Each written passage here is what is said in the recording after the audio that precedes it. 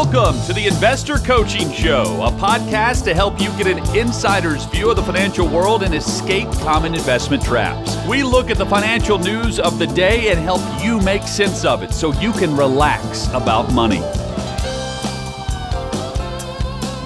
And welcome back to the Investor Coaching Show. That is not me on the drums. That is actually Paul on the drums in any of these bumper musics.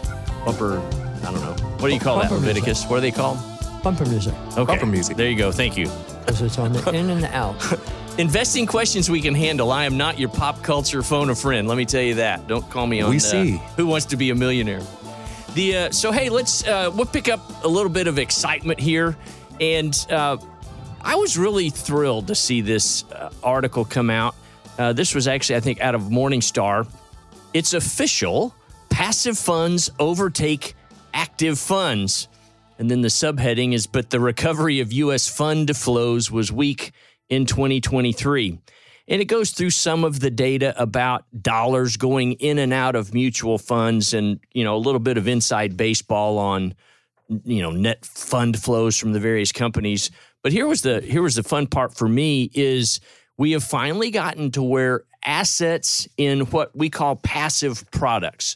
So that could be an index fund, that could be an exchange-traded fund that's on an index, but or like we use structured funds, institutional funds, things like that, but they're not actively trading, meaning it's not some manager that's picking stocks. Is Tesla going to be better than Walmart? Is Amazon going to be better than Apple? Those kind of things. That's active management. Yeah, go ahead. I think that we have to be very careful and clarify that there are now ETFs which were originally designed as index-type passively managed funds that are now becoming a lot more actively managed. You mean traded or inside of the ETF itself? Inside of the ETF itself. Interesting. Okay. Yeah. So I like to try to clarify with investors that I don't like the term passively managed. Yeah. Because even if, you look at the biggest index fund there is, the Vanguard S&P 500 fund, when money goes into that fund, to me, passive management sounds like nothing is done. Sure. They just let it be. And that's not what happens. When you make your deposits into your 401k and it goes into that index fund or any fund at all, the managers of that fund have to buy stock. Right. When you take money out, an RMD or a monthly income in retirement, you want to buy a new car or the down payment on that RV, they have to actively sell stock. So I like to kind of break it down is that there's active managed funds and hyper actively managed funds. Where the hyperactive this world is confusing enough for investors already. Right? Where the manager is trying to decide, do I buy Tesla or do I buy General Motors or do I buy Nissan? Right. I think people have to realize, because when I think of something that's very passive, I think of sitting at the beach as a very passive activity. Fair enough. So assets that don't constantly trade based on a forecast or prediction of the future. Let's go with that. Okay. That they're not, making the assertion that Walmart's going to do better than Kroger and that kind of stuff, as opposed to purchasing the stocks that mimic the index, let's say in that example in the S&P 500. Well, we can take that a much easier step. Yeah. So rather than trying to decide which one is going to be better, Kroger, Winn-Dixie, or Walmart superfood stores. Right. Just buy them all. Well, that would be in the index, most likely. Right. Yeah. And so asset-wise, dollars invested in those kinds of funds or exchange-traded funds have finally eclipsed the dollars in all of the active managed funds, whether it's at Vanguard, Fidelity, BlackRock, American funds, whatever fund family out there. People that have at least come to the conclusion that hyperactive trading based on forecasts and track record of a manager is unreliable enough that there's a better way out there maybe. And so that's what's exciting for me is the message of hyperactive trading is not working is getting out. And that's kind of gratifying, frankly. Now, I'm wondering if that had to do with the fact that, Paul started doing podcasts about 2 years ago. So Could maybe be. the podcast is what's convincing more people. All over the world, people are saying, hey, we want to follow that investment philosophy, and we're taking on the big guys, David versus Goliath. So let's do a little selfish plug here. Paul does record these shows, and they are posted to the website, www.paulwinkler.com. I might have missed a W there. But paulwinkler.com is the website. You can find all our podcasts and a lot of very interesting articles. Yeah. Just all about education, not about products. Yep.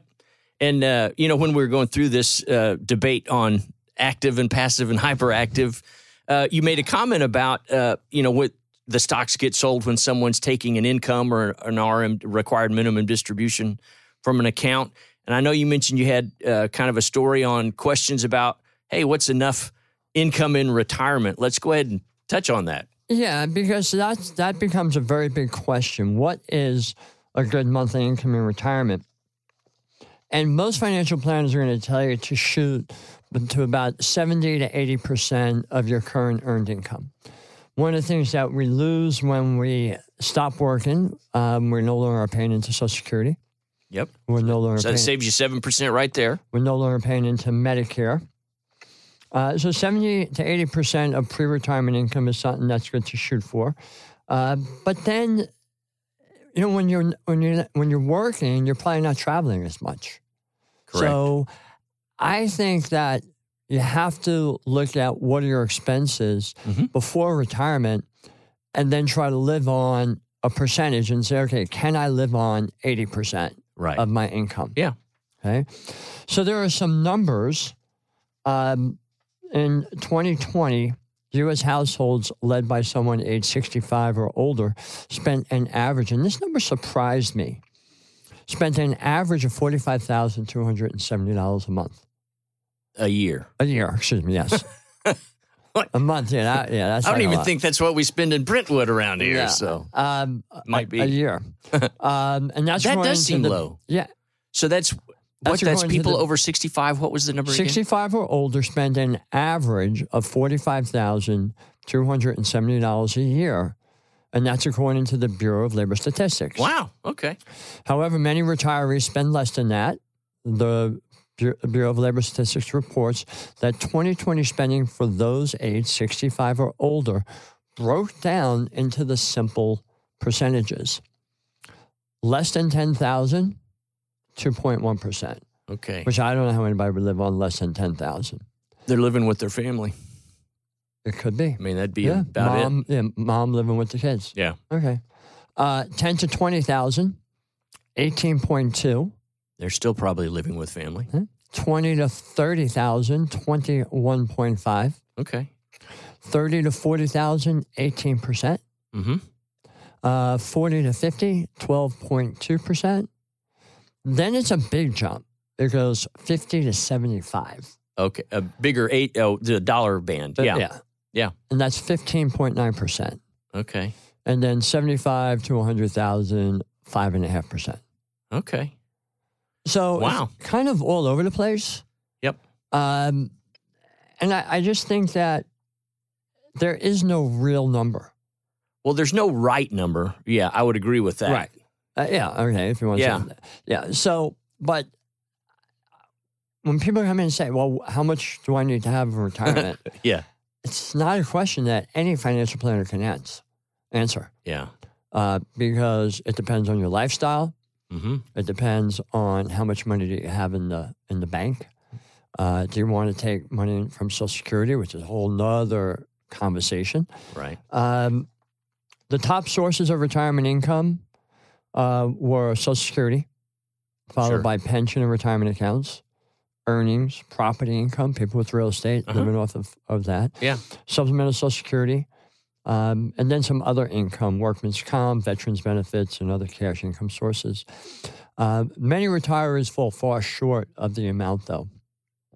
According to the Bureau, the average income for 2021 after taxes were as follows for older households. Ages 65 to 74 was $59,872, or $4,989 per month. And then it drops for people over 75. Okay, I was going to say, that's plenty. Yeah, for $43,217, or $3,600 a month. So let's look at that number a second.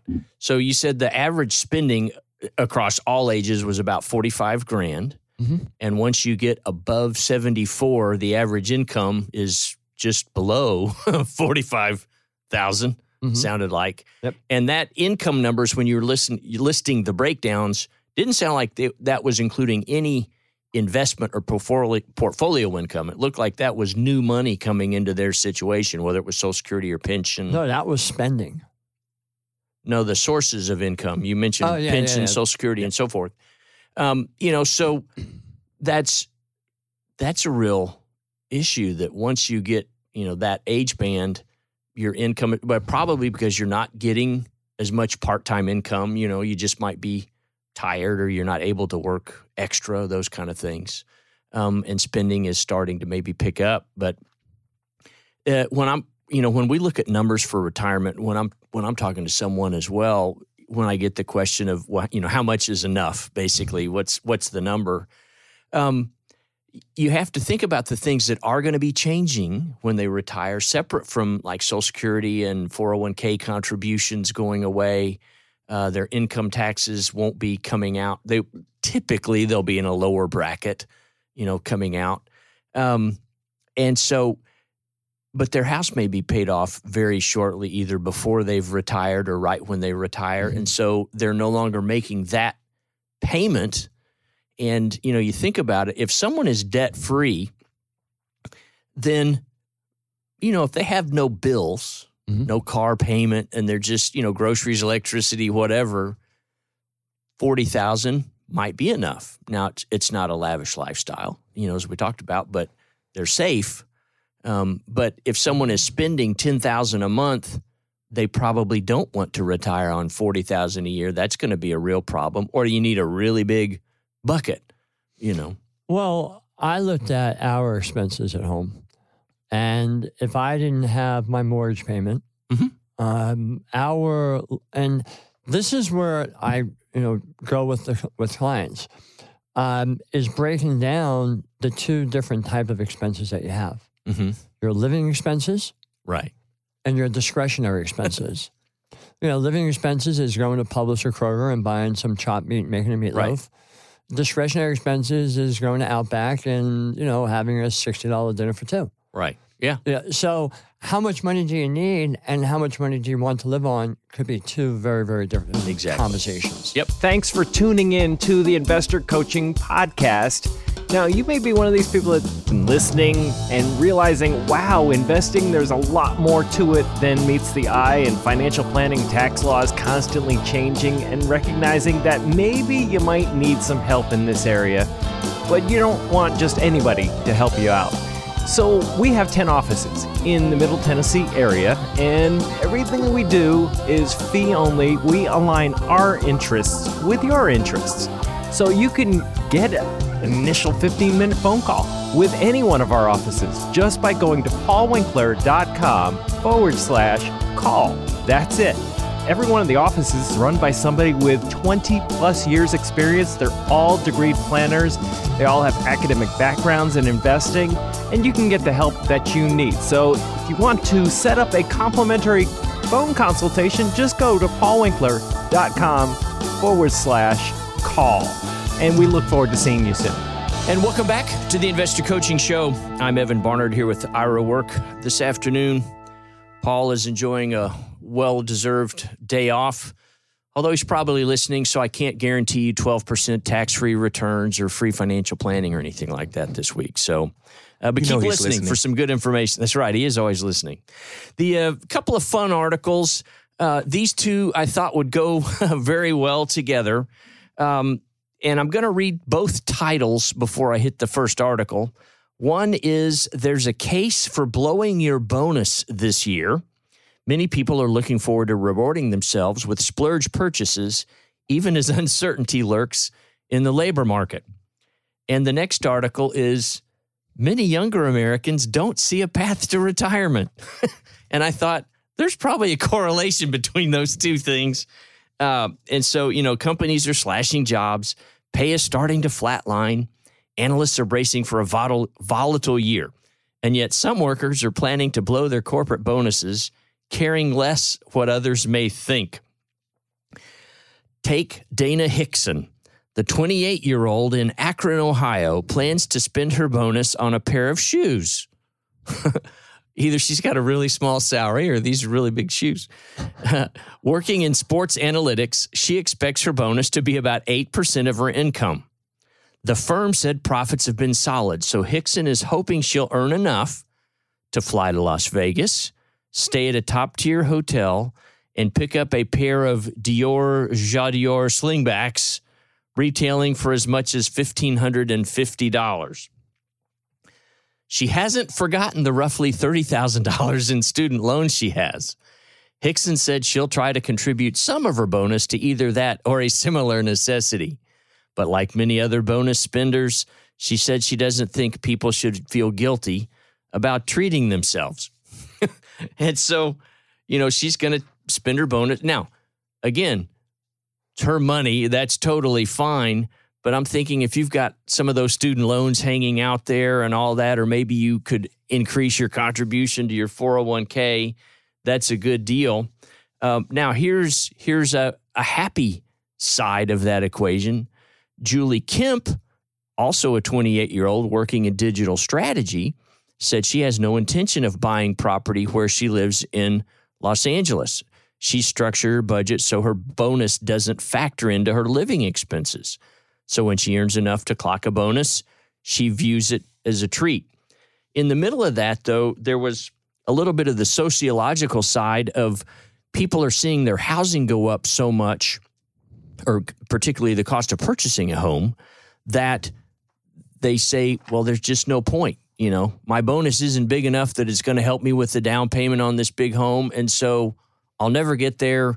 I'll have to save bonuses for, 12 years before I can get a home. And so they quit trying. Money, there could be a fear of success thing. So at the same time, many younger Americans don't see a path to retirement. Roughly 21% of Americans ages 22 to 34 said retirement is out of reach or not part of their plan in a recent TIAA Institute survey. And it's not hard to see why. Good entry-level jobs are getting harder to come by, student debt burdens are daunting, and the cost of living is high. Videos on TikTok detail a so-called silent recession or even a silent depression as millions juggle increased costs on everything from auto insurance and food to rent and utilities.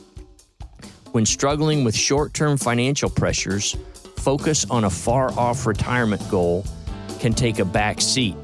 Now, here's the interesting thing. Even though the headline for that was younger Americans don't see a path to retire, it's only 21%. That means 79% of younger Americans do see a path to retire. And so to me, that's sort of an example of how the media can color your view of money and maybe make you think worse about things than you might want to. Hey, this is Paul Winkler. Hope you enjoyed today's edition of the Investor Coaching Show. You want to learn more about what we do, go to our website, paulwinkler.com. You can watch some of the videos there, and if you're not already a client, you can set up a free initial consultation.